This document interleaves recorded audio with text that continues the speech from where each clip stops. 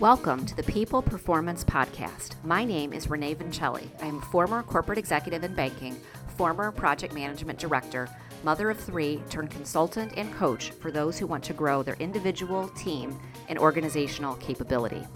Each week, I deliver an episode focused on my two favorite topics, people and performance. Thank you for spending some time with me today.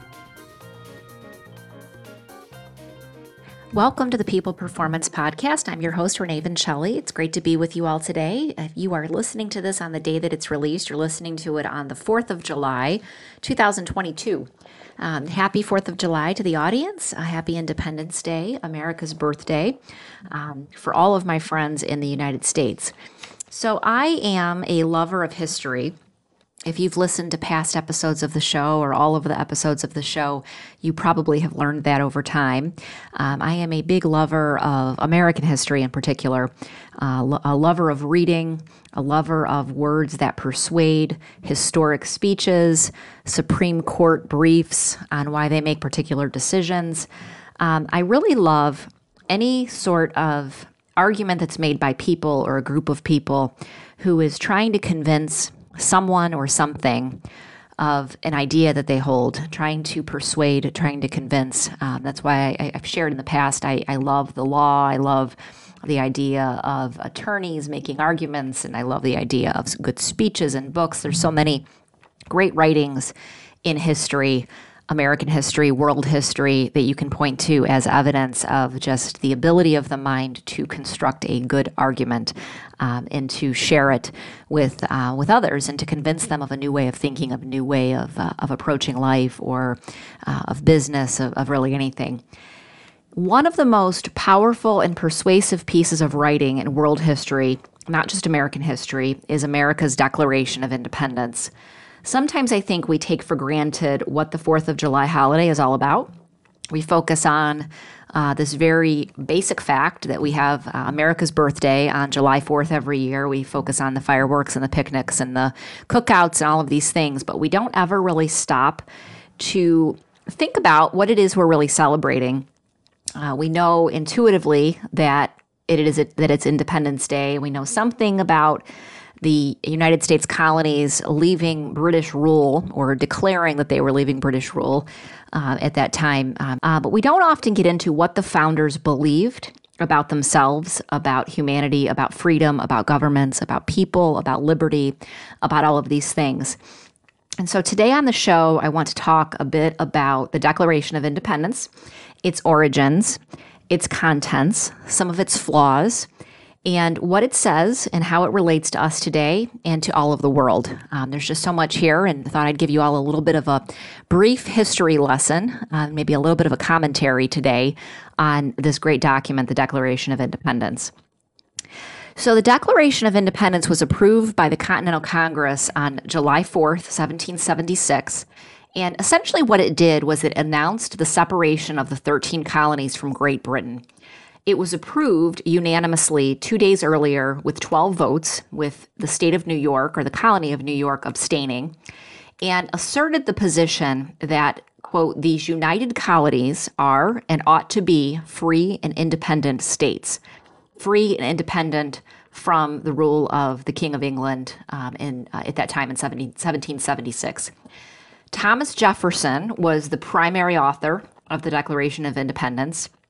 And really, he became popular and someone that was known for his great political thought and his ideas from some work that he had done and something he had written a couple of years prior called A Summary View of the Rights of British America.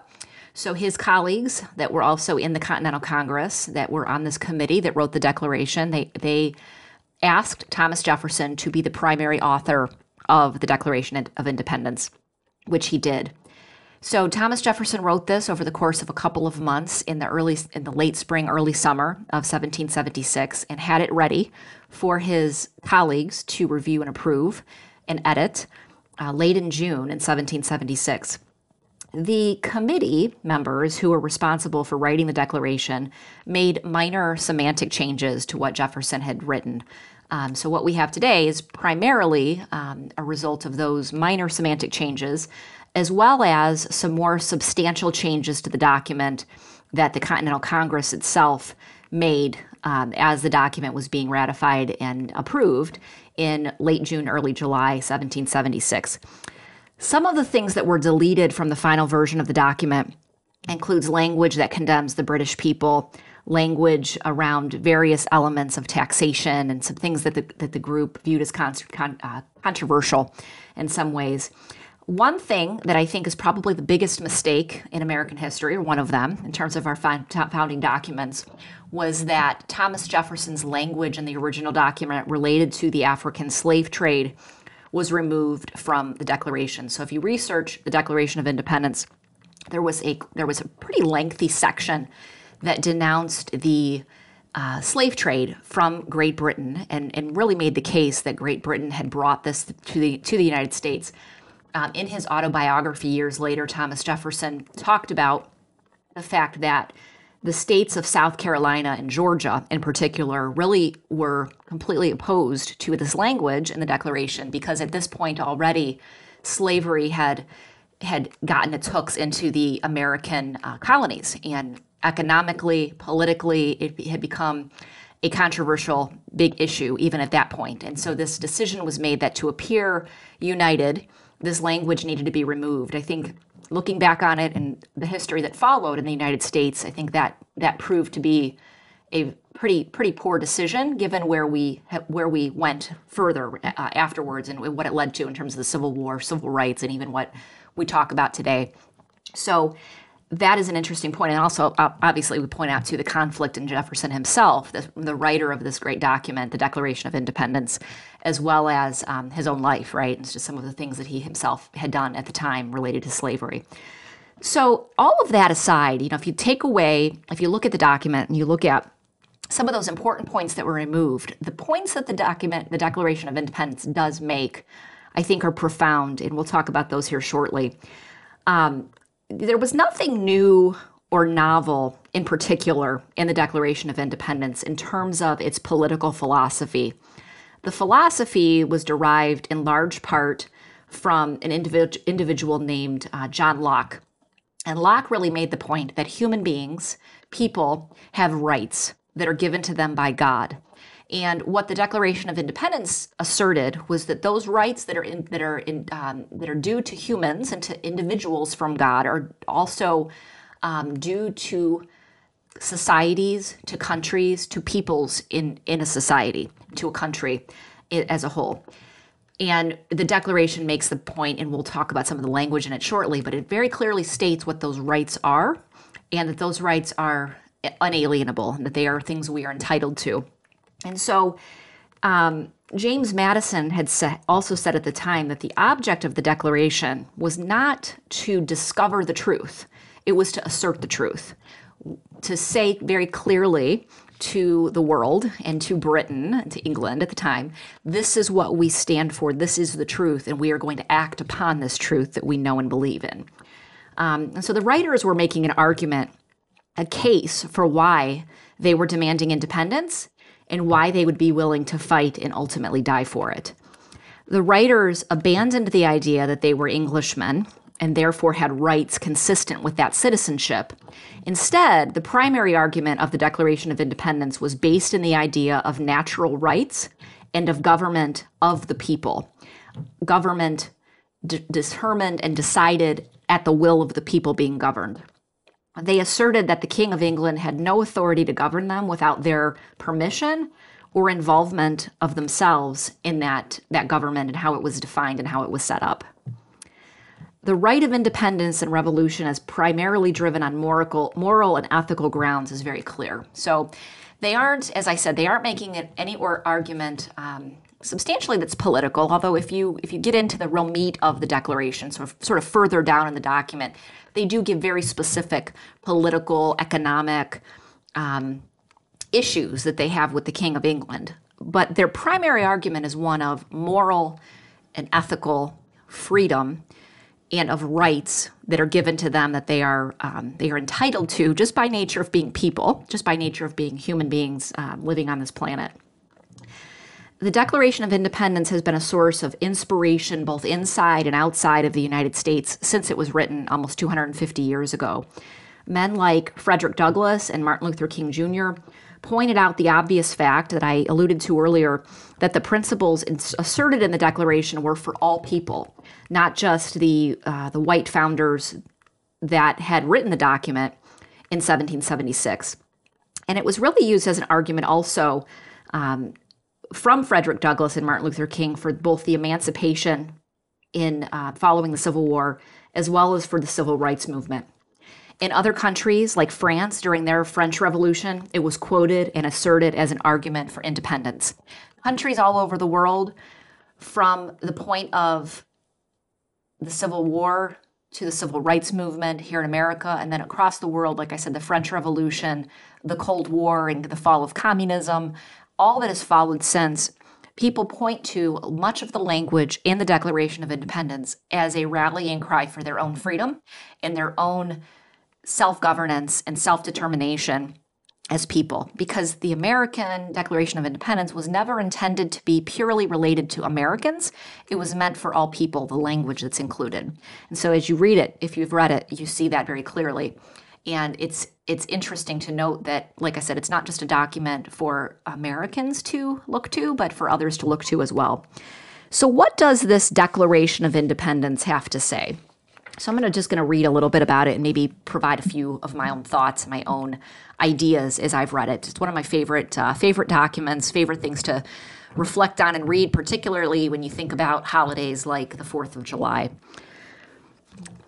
So it starts out by saying, when in the course of human events it becomes necessary for one people to dissolve the political bands which have connected them with one another, and to assume among the powers of the earth the separate and equal station to which the laws of nature and of nature's God entitle them, a decent respect to the opinions of mankind requires that they should declare the causes which impel them to the separation. So basically here he's saying, Jefferson and the others are saying, there comes a time when we need to share with the rest of the world why we are doing what we're doing, why we're declaring independence, why we are moving forward on our own. And he says, a decent respect to the opinions of mankind requires that they should declare the causes which impel them to the separation. So that's what it's really a preamble. He's ready to tell you why they're doing this. So this is the part that's most often quoted in the Declaration. And there's so much goodness in this, so many good elements of this to point to. And I'll point out a few of them as I go through it. We hold these truths to be self-evident. So these are truths. We should not have to defend them. They are obvious. They are self-evident that all men are created equal, that they are endowed by their Creator with certain unalienable rights. So very clearly in the first couple sentences of this paragraph, Jefferson is saying, this is obvious, this is true. I shouldn't have to tell you, it's self-evident. All men are created equal. They are endowed by their Creator, so God has given them rights. That among these rights that God has given to men are, quote, life, liberty, and the pursuit of happiness. So within the first sentence of this paragraph, like I said, you hear the first case made, or the foundational argument to which all the other arguments are made in the Declaration of Independence. God has given to men these rights of life, liberty, and the pursuit of happiness. They're unalienable and they are self-evident. So he goes on to say that to secure these rights, governments are instituted among men, deriving their just powers from the consent of the governed.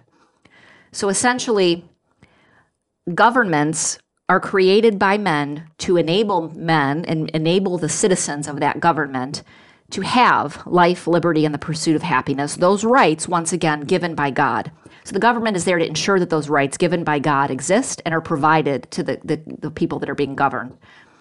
And then he says that whenever any form of government becomes destructive of these ends, it is the right of the people to alter or to abolish it and to institute new government, laying its foundation on such principles and organizing its powers in such form as to them shall seem most likely to affect their safety and happiness. So basically he says whenever any government is not doing these things anymore, or they're destructive of this notion of life, liberty, and the pursuit of happiness, rights given by God that are unalienable, the people in that country, the people under that government, have a right to alter or to abolish it and to institute a new government with these principles that they're putting forward here: life, liberty, and the pursuit of happiness, and these principles that he's describing. So, like I said, this particular section, this paragraph, is the basis of the argument of the Declaration of Independence. It's the basis of Thomas Jefferson's putting forward of an idea of what this American experiment, these American colonies, ultimately the country of the United States would be about. And it's a lot of what people come back to when they talk about America, when they talk about what America's all about, these ideas. And so over the course of America's history, starting from this point when these were written, you see how we have evolved and how we have grown and changed to become more and more like this ideal that Thomas Jefferson was putting forward. And, I'm not going to read this entire Declaration of Independence. If you do read it, if you have interest in it, there is quite a bit here. But he basically goes on and says, prudence will dictate that governments long established should not be changed for light and transient causes. And he says, he said, the history of the present King of Great Britain is a history of repeated injuries and usurpations, all having in direct object the establishment of an absolute tyranny over these states. To prove this, let facts be submitted to a candid world. And then he goes through quite a lengthy list of all of the things that the King of Great Britain has done, these repeated injuries and usurpations over the colonies.